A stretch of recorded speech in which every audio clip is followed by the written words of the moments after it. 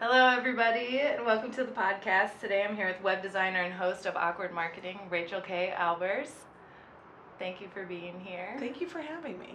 Thank you so much. This is the best. Can you please tell everyone what's happening right now? Let me set the scene for you. So we've got this fancy sound setup here. We're both wearing microphones, we're both wearing headsets. We're looking at each other in the eyes. This is a real thing. I got my baby. Pretty eyes. Thank you very much. You've got beautiful lips. Oh. I have my baby. I'm feeding my baby right now. We're drinking wine. We got the sound guy here pretending that he's not here. We're all drinking wine. And it's a real party. And it is a party. The baby's not drinking wine, but not yet. Nah. Not yet. Not for yeah. Okay. Anyway, so tell me about Awkward Marketing. So I was reading your bio, and it starts with the marketer that hates marketing. it is true. That's me. Why do you hate marketing? Well, I think, why do I hate marketing? What a good question. And you're going to be able to hear my little one in the background here. When I say I hate marketing, I hate what most people associate with marketing. The sleazy tactics, the get rich quick schemes that are taught, the manipulation. That's what I associate with marketing, and so that's why I say I'm a marketer who hates marketing, because so often when people hear that you're a marketer, they assume that you're doing those shady shaderson. I mean, but there are so many people out there that prove them right. Well, there are a lot of shady marketers out there. True. Exactly. So I'm willing to throw the good marketing under the bus by just saying I hate marketing in that statement. So yeah. Is that a good hook for people? Do you think they trust you? They're like, oh, okay. I mean, yeah. It is a way of immediately sharing my values in kind of like a funny, lighthearted way. It's because a lot of my clients, they are heart-centered entrepreneurs, conscious entrepreneurs, business owners that are not just trying to make money, they're trying to make the world better in some way. And so most people who come to me, they have this preconceived idea of marketing, and they're scared of it, and they don't want to do it, and they're like, I just don't want to do this. Why? So that's kind of part of how it's how I build trust, but it's not just a shtick. It really is, I agree with them. And so part of what I do is help my clients learn how to market in a way that doesn't feel like they're selling their soul. Right. And how do you combat that stereotype, I guess? Because sometimes it's hard to chip away at that with your clients. To get that idea of marketing that they have in their mind, that preconceived notion, get over that with them. That's a good question. I mean, I would say it's right off the bat when I'm starting a relationship with someone. So it starts with, we're working together on their marketing, and I'm kind of their marketing guide. And from the very first interaction that I have with my clients, it's a unique experience from other marketers, other web designers, other branding people. So I'm honest right up front, and I'm authentic. And, for example, if I'm on a sales call with somebody and we're talking about their brand and what they need, I'm going to be really honest with them if they don't need my services, or if they don't need as extensive of services as they think they do, or if it's not time yet, if they've got to do a few things first.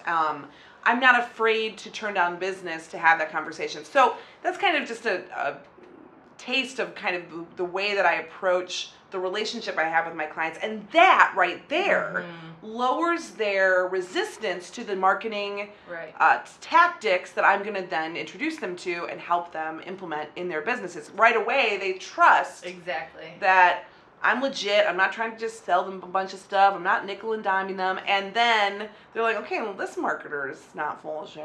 So, because I think anytime you can be honest about the situation, and you can say no, I don't think you're ready for this, or you need to do this before and then come see me, then I think that establishes trust right away, because so many people don't do that. They just want the money or the paycheck, and so they're just going to pull one over on you.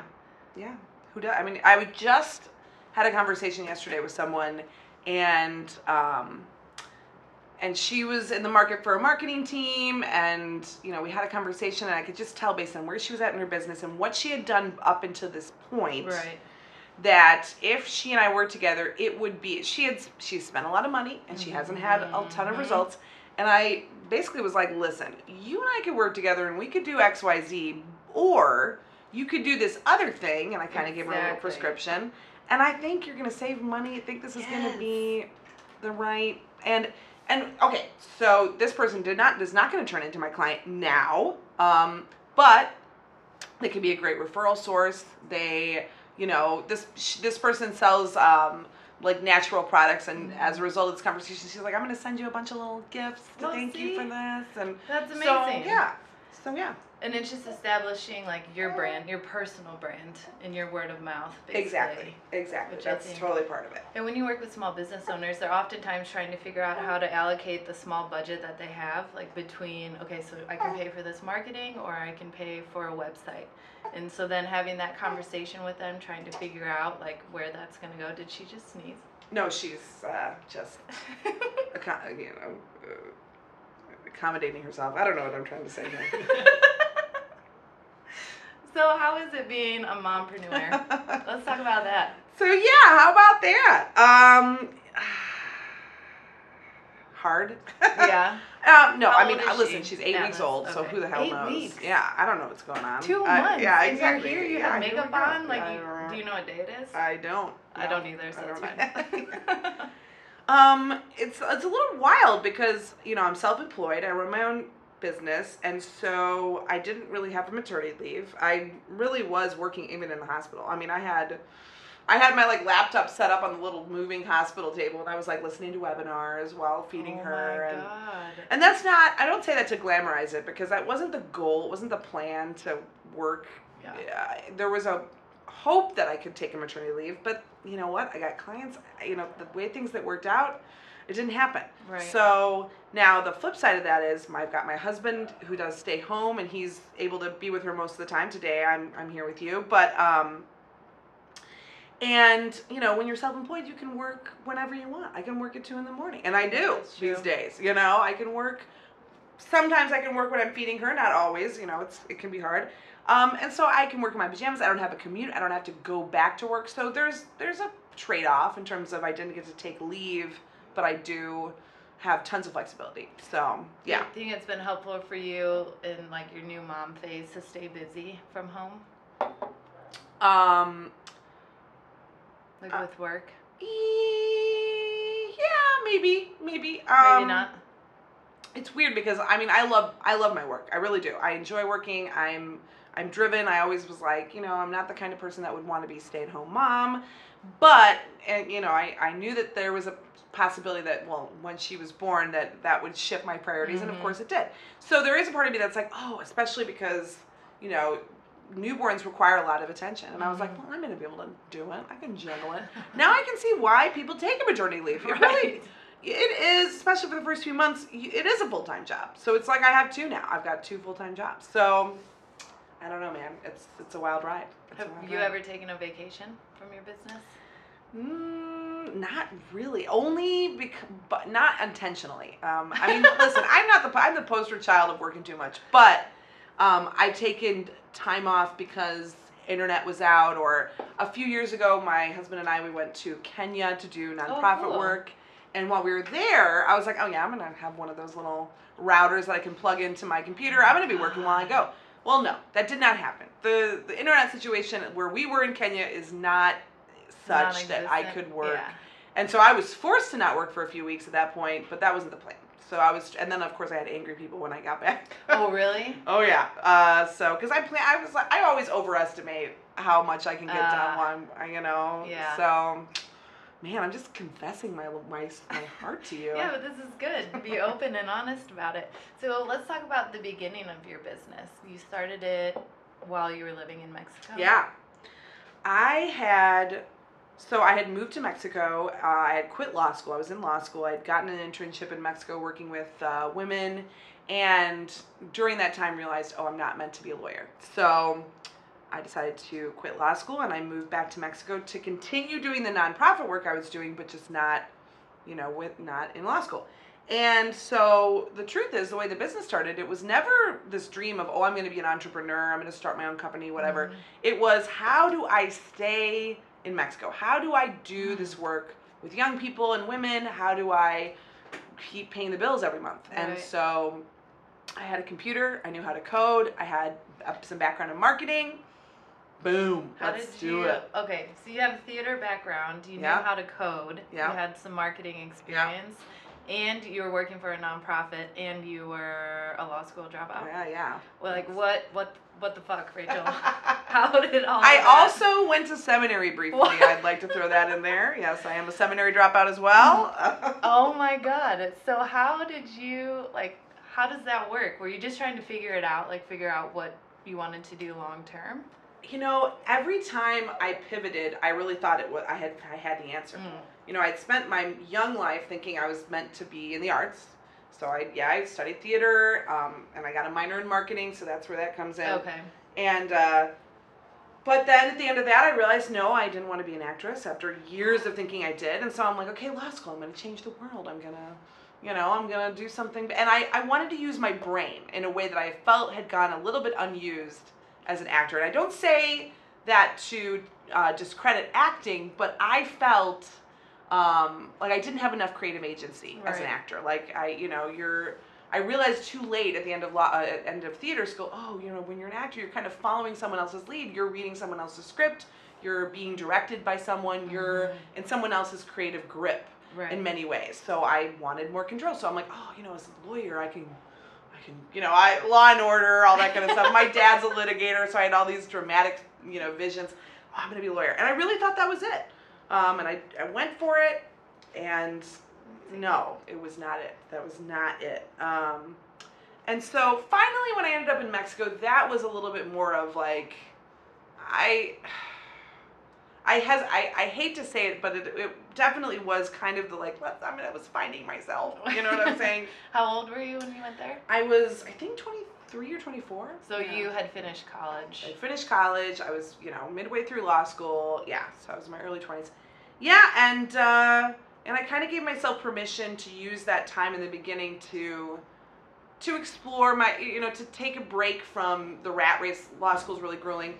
And at that point, though, I was pretty convinced. I was like, I'm going to be a nonprofit youth arts educator. That was what I was doing there, and then look at me now. But yeah, so then how did you were like, okay, I'm going to start coding for people. I'm going to start fixing their websites.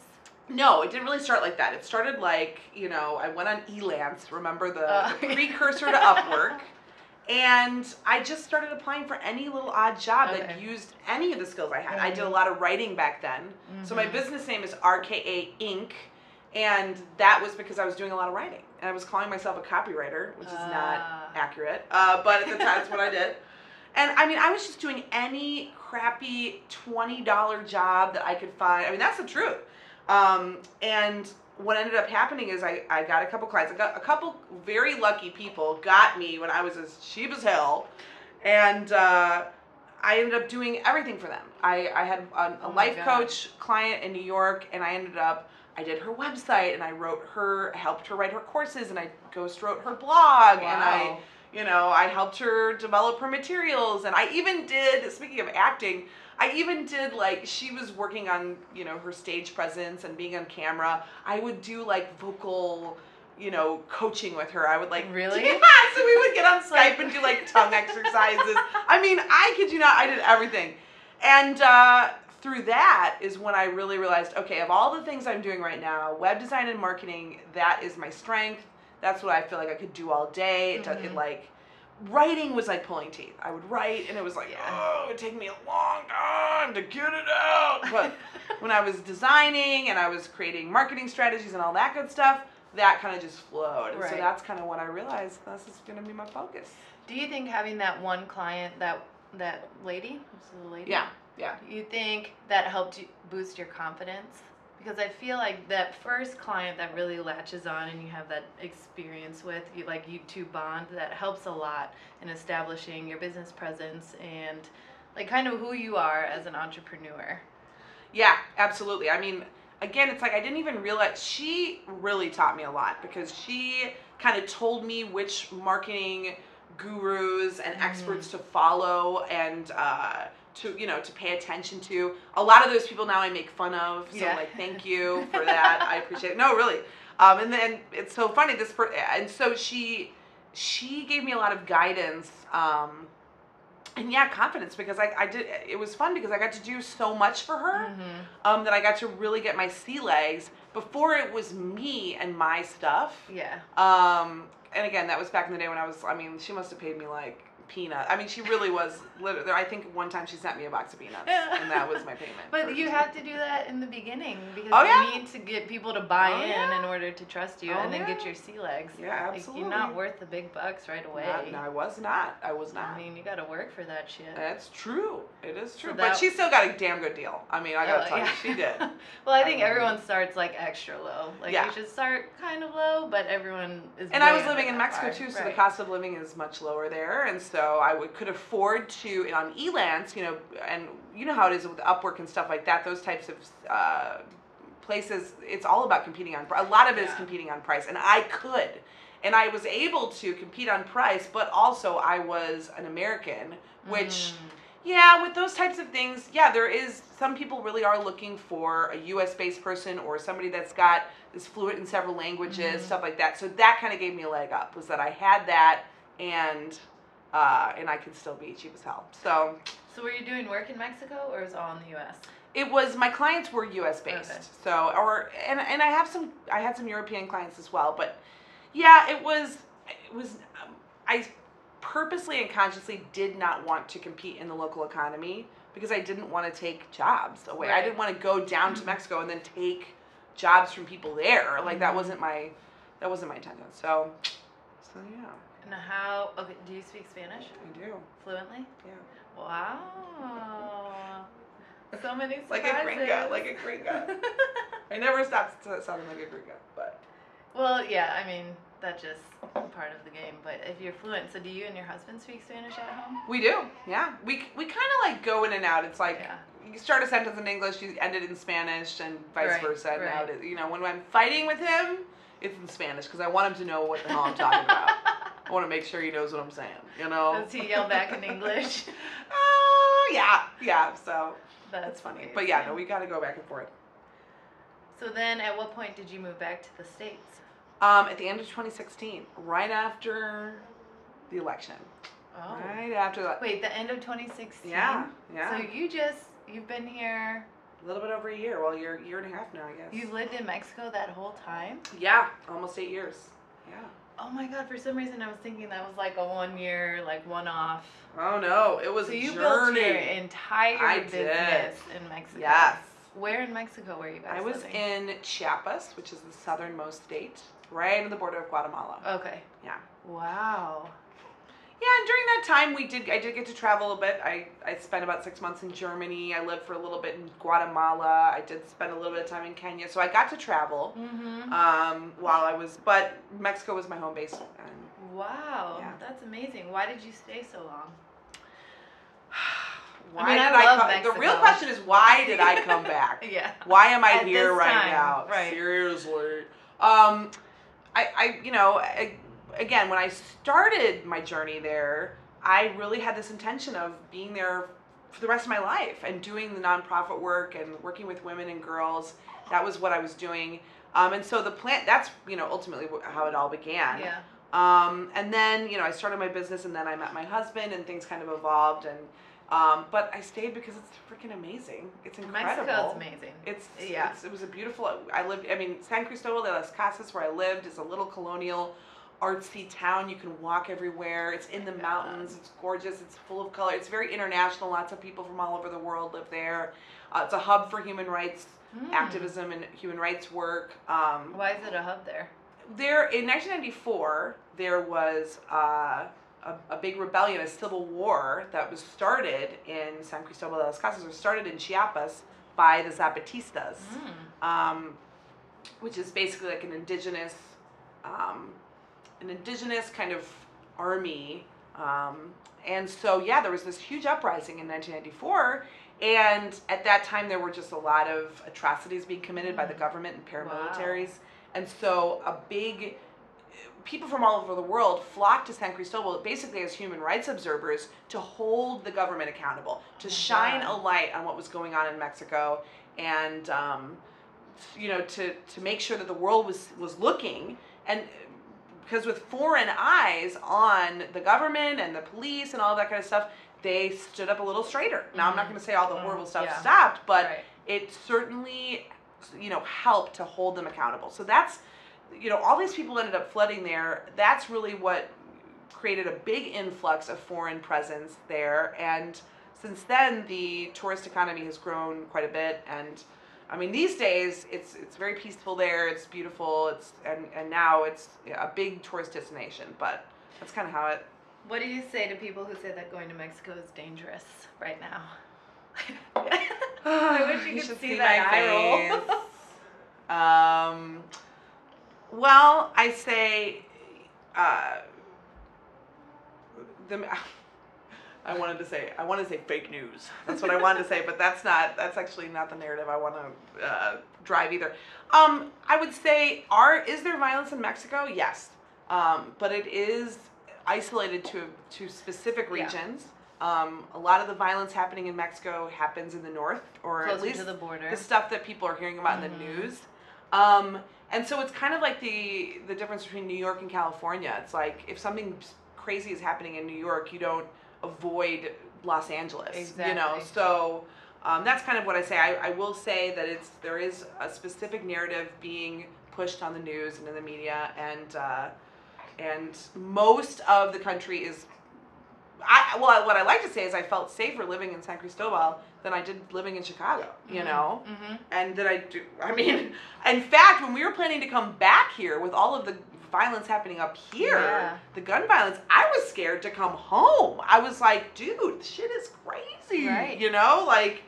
I mean, I was never worried about somebody shooting me up where I lived in Mexico. You know what I'm saying? Like, maybe somebody has a knife, but you can run away from a knife, I don't know, but no, I mean, even that, I never even had that type of a situation happen. But yeah, I felt very, very safe where I lived, and and the statistics back that up. Right. And unfortunately, this is the sad thing. Speaking back to the situation with human rights observers coming in, as a white woman in Mexico, especially where I was living, I ended up being and feeling safer than a lot of Mexican women.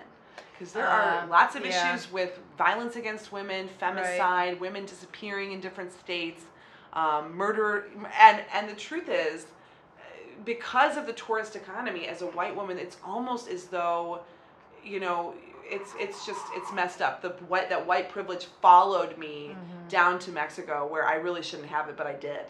So. Well, it's like a weird celebrity status when you go to some smaller Mexican towns, and like in some places, like especially where my dad is from, like up on the ranch.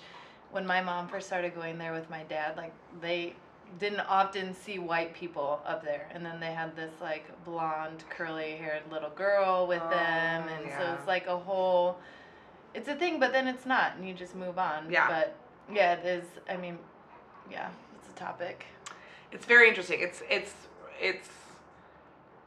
upsetting how easy it was for me to go down to Mexico. I mean, literally, I just walked right in.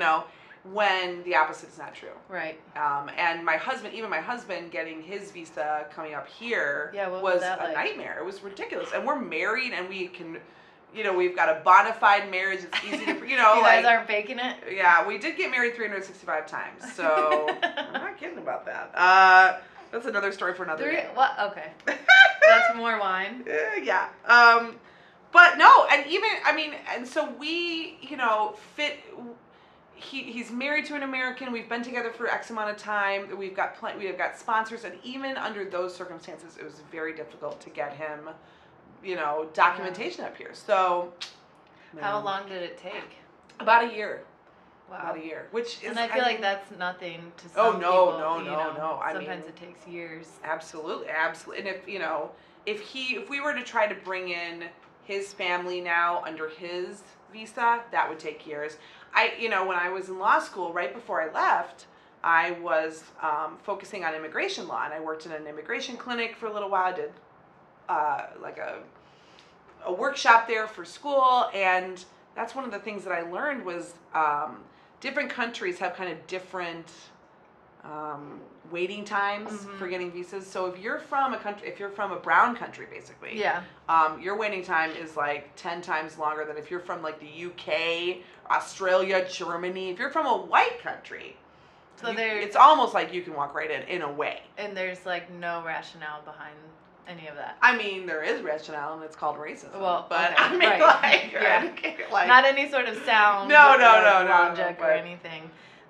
So I always think about like how crazy it is that I mean, just not even just speaking, going back to the American thing, not just Mexico, but just with the U.S. passport, how the whole world basically belongs to us in a way, and yet the opposite is not true. So it's messed up. It's messed up. So you did all of this.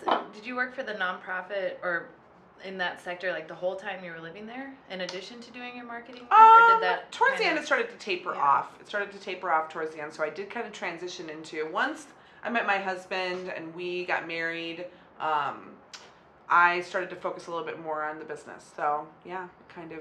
And as you can maybe see from what, some of the things I've been saying, my awareness of my presence in Mexico as a white American woman shifted towards the end. And I started to become more conscious of the fact that my presence was disruptive.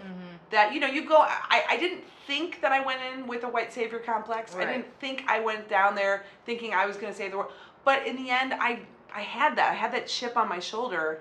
And, because there's this story told to us as Americans that, like, all people around the world need is like a little bit of money or a little bit of help. Go on your mission trip and like build a house in Ecuador, or like all they need in Africa is like, or and I hate to call Africa, like the example, it's not. It's a continent full of many countries, but all they need in the continent of Africa is like some food. So like drop them some like wheat flour or something, and that's not it. I mean, Mexico doesn't need me. They didn't need me there. Like, and that's what I became more aware of the longer I was there and the more I educated myself and grew in my awareness of these issues. And so that's part of also why I kind of dialed back my activism down there, was that I was realizing, oh man, I'm, being a white woman, I have to be really careful about how I am involved in these things. You know what I'm saying? Have you ever seen the documentary Poverty Inc.?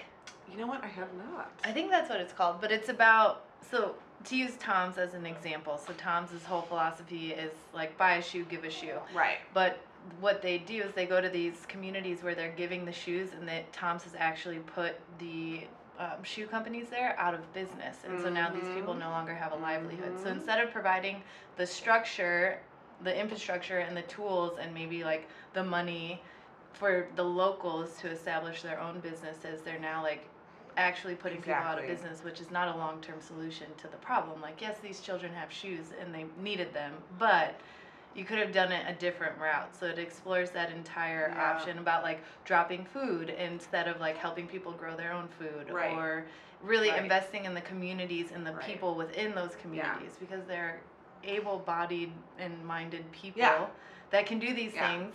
They just probably don't have the resources to do it's them. So and if they have the resources, there's systemic issues, like there's government what am I trying to say here, corruption, and I mean that's, I would say, like probably the biggest problem around the world is the corruption in each of the different governments, and that, I mean, in Mexico that's definitely a huge problem. I mean, that's huge. I mean, it's so funny.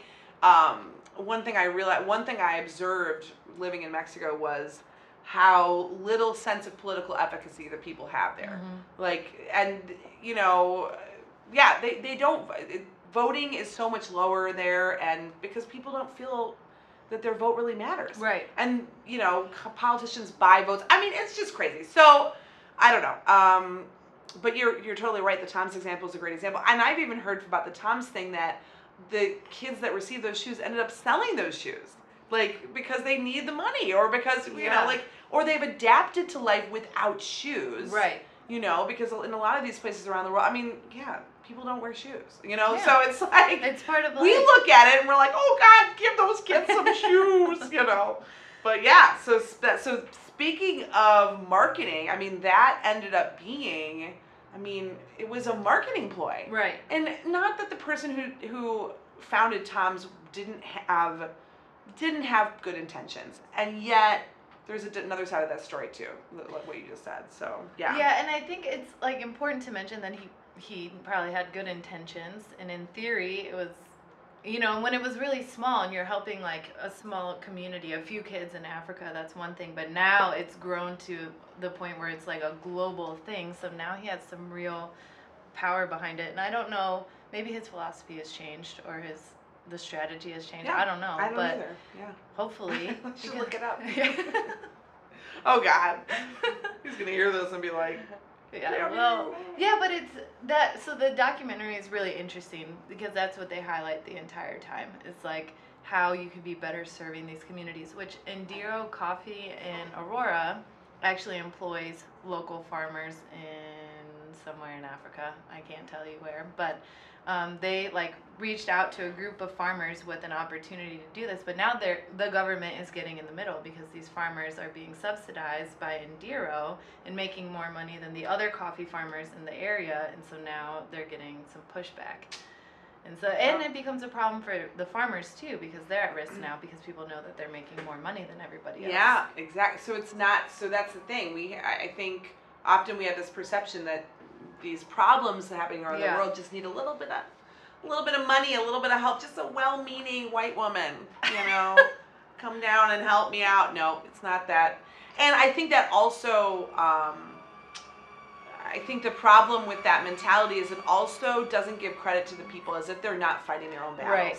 You know, and so that's one thing as well. You know, there's so much energy in the activism in Mexico. You know, there's so much amazing work being done. It's not that people aren't doing this work, and all over the world. Right. You know, right. And, you know, when we were in Kenya, you know, and we spent time there. There is so much work being done on the ground by the Kenyan people. Yes. It's not a matter of just a few more bodies or a few more like well-intentioned people. It's so much more entrenched than that. So anyway. So okay, so what is your suggestion for getting involved if you're a white woman who wants to give back or help or? You know, I would say it's all about developing. So there's a lot of organizations that kind of prey on this desire to give back, or you know, poverty tourism. You've got like volunteer programs that people spend thousands of dollars to go do, and they go for a week or a month or a year or whatever. And really, the money they're spending doesn't go to the communities they're serving, and it actually a lot of those programs are actually money making schemes. And so I had the good fortune when I went down.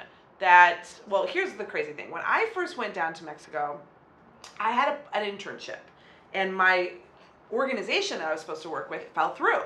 So I had money, I had a stipend, and I had no organization. So I had to find a new organization. And so when you were down there? Yeah. So I had to, this was like trial by fire. It was the best thing that could have happened because I had to meet people and talk to them and develop relationships and, you know, connect with this person who knows that person who knows this person to find organizations that I could hook up with. So I ended up finding, so speaking of, I was in law school and I ended up back in the theater because I found this Indigenous women's theater group. Oh my God.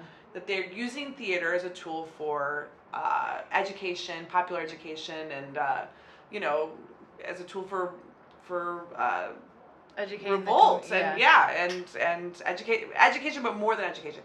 So I ended up at this Indigenous women's theater group, and actually, would you believe it, one of the things I did that summer is I taught them web design. So, what? And that was before I started my business. That was before I had any idea about what was going to happen. Anyway, so I made these relationships, and then when I went back to live there, actually it was funny. I was sitting in a local cafe one night singing, you know, ballads along with a local troubadour, and a woman there invited me to have a shot of tequila, and we got to talking, and turns out she's an English teacher. She's a local Mexican woman who was an English teacher in a community out in the Mexican Highlands, and she invited me to go out to be a practice partner with her kids. And that's ended up opening the door to, we started a little theater troupe with the What? girls there. That's really what I ended up spending my time doing. Was I would go out to the mountains to this little high school. It had just been built. Oh my gosh. And we did theater work. And again, theater as a tool for social change, as a social tool for education.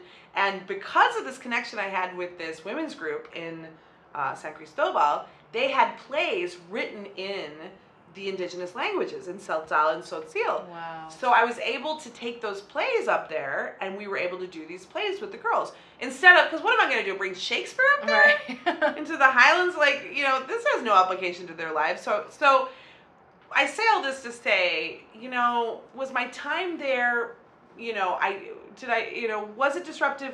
Yes. As a white woman doing this work, it's almost impossible to do it without making mistakes, because in the United States white people are racist whether they want to be or not. Do you know what I'm saying? We're raised, all that stuff. I'm getting really deep here, but I need more wine. I think the relationships that I created with people allowed the work that I was doing to be as meaningful as it could be. Do you know what I'm saying? Yeah.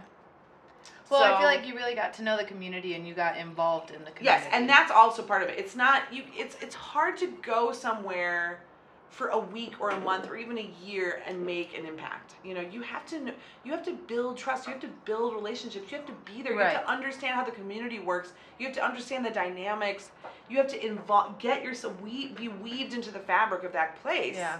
And that doesn't happen in a 3-month, summer and trip. you were on your own. Yeah. Doing that? Yes, I was. And I feel like it's easier to integrate yourself into a community when you're by yourself versus like, okay, there's 12 of us and we're going to hang out with each other. And even when you go on vacation anywhere. Yeah. Or if you take a cruise. I have a whole thing about cruises. I hate cruises. I hate that people take cruises and they say that they're traveling. Like, you're on a big boat. It's nice. It's nice. I'm not knocking it. Like, I'm sure it's very relaxing, but you're not exploring these ports that you're putting your toe on. But it's the same, I think the same theory applies. Like, you really have to get off the boat and, like, integrate yourself into the community and get lost and be afraid and be uncomfortable. Absolutely. All these things that people don't want to explore in themselves. That should be a poem. Get lost, be afraid, get uncomfortable. I want to, write that. That could be, a just inspirational write it on the wall poster. right here. Yeah. Maybe somebody will start, making memes of my podcast. I don't know. I think there's one person in China that listens. So, Jenna, can you make a meme, please? Meme it. Yep. So, okay. But how did you start making these awkward videos? We haven't even Damn, that is a leap. I know. I'm just So, then the awkward You were in videos. a theater troupe. Well, yeah. So, when I will say, so when I came back to the States, it opened up some new doors for me, because I like to say starting my business in Mexico was training in high altitude, because the internet there is super slow. Yeah. If something goes wrong with your equipment, it's not easy. Where I was living, it's not like there was an Apple store down the block. And so it was tough. Mail. It would take 6 months for somebody to get to me. I would get wedding invitations in the mail after the wedding had taken place, Geez. And so coming back to the States, it opened some new doors in terms of what I was able to do with my business. It was really cool. And I think it was crazy because I can't believe I had never thought about it before, but I've got this theater background.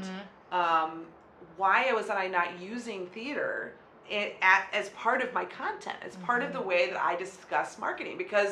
And so it kind of, I started last year doing Facebook Live videos, just committed to doing a weekly Facebook Live video, and over the course of that, kind of came out of my shell a little bit on camera. I did a couple Facebook Live musicals. Wait, by yourself? Oh yeah, baby. This is One amazing. woman. Were you musicals. drinking? I was not drinking. I drank afterwards, but no, I did some Facebook Live, and those went off really well. Were people receptive? Did you already have a built-in audience? No, that's how I built my audience, Okay. was doing these videos. And the musicals really helped. That was, because so my first one was called Facebook Live the Musical, and it was set to the music of Joseph and the Amazing Technicolor Dreamcoat. I was in that play. And then you would enjoy this musical. And it was a musical about marketing. But and then in October, I decided. Wait, hold on. Did you plan these? Well, yeah, it wasn't a spontaneous. It wasn't an But, like, improv. did you have costume changes? And Yeah. how long was it? I mean, the musical was about 30 minutes. Yeah. All on Facebook Live? Oh yeah, it was live.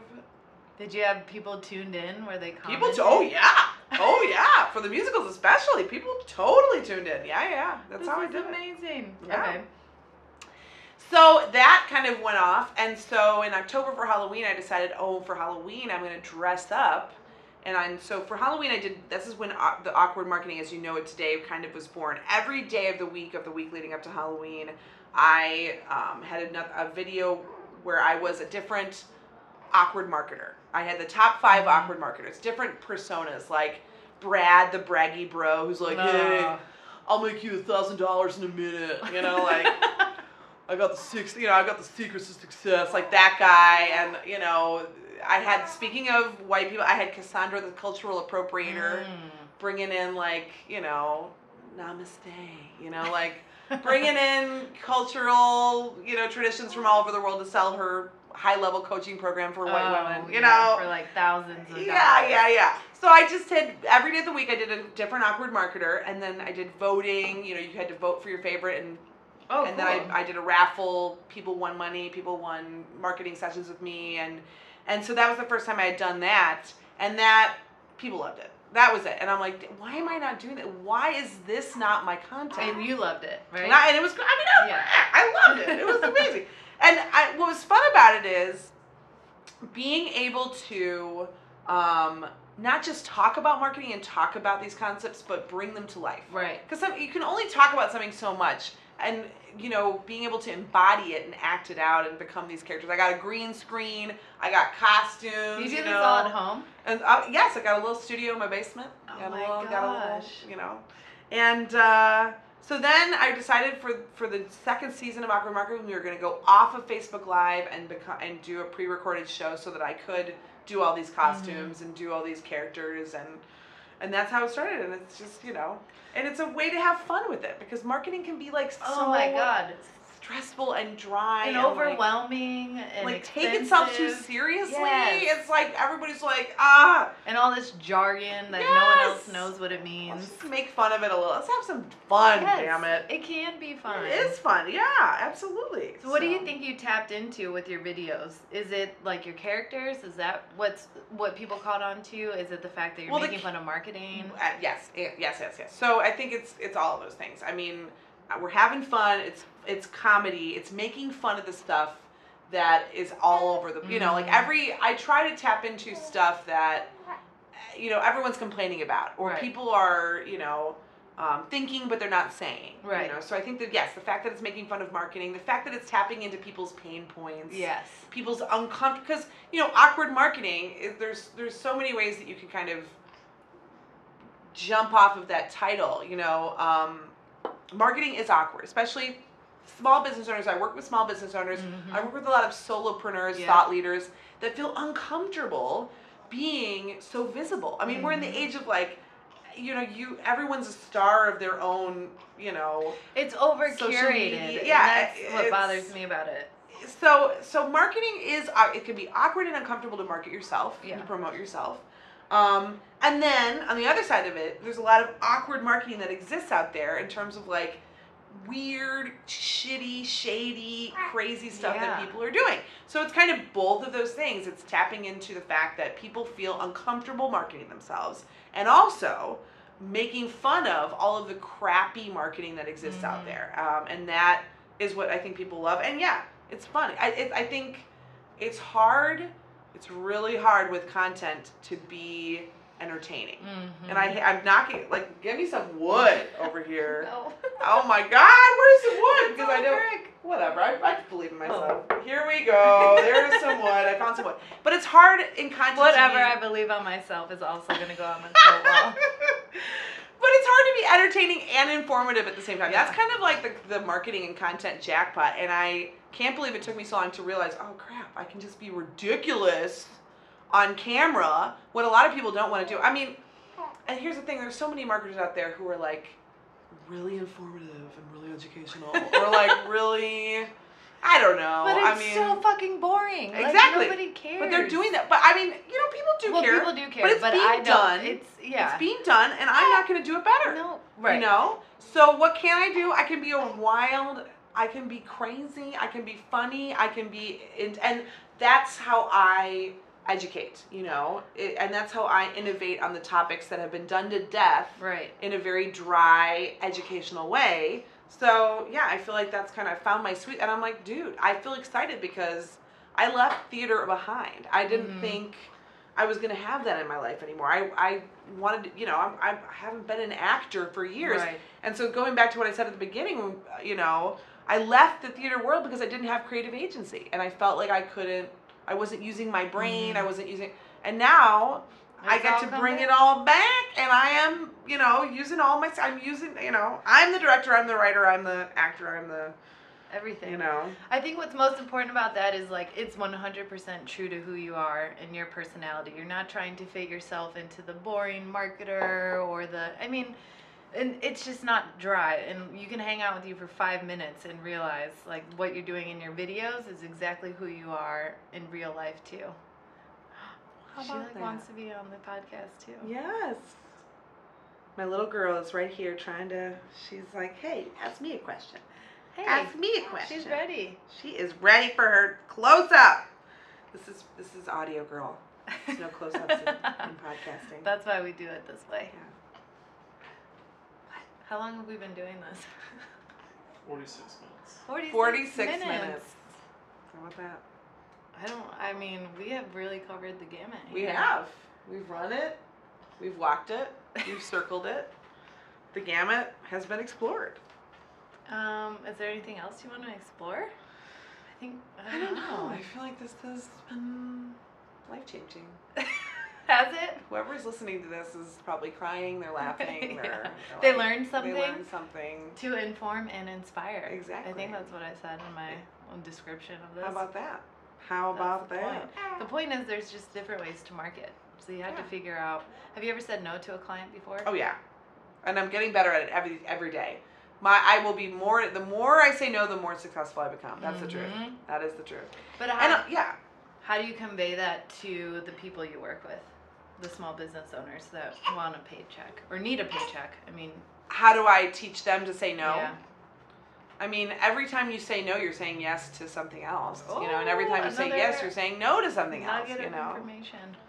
Yeah, so I've learned over the last few years that, I've developed policies in my business, and every time I buck every time I defy a rule I've implemented, I pay twofold, right? So every time I say yes to someone that I know deep down as I should say no to, I end up paying for that client. Do you know what I'm saying? Yeah. It's like, it's a cost to my Right. business.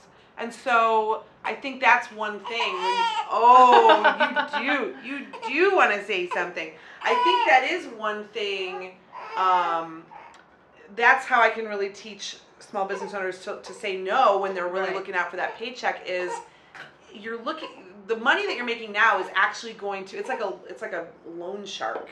Right. Like the interest is gonna double you. You're actually gonna lose money this way. You know what I'm saying? You're gonna probably spend more time with that person because you don't want to be like working with them. There's so many other things that are gonna happen when you should have said no. Exactly. That's my baby, and that's my boo too. Is what it is. Maybe this is a good place to end it. This is a good place, I think. Yeah. All right. Thanks for being here. Thank you. Cheers.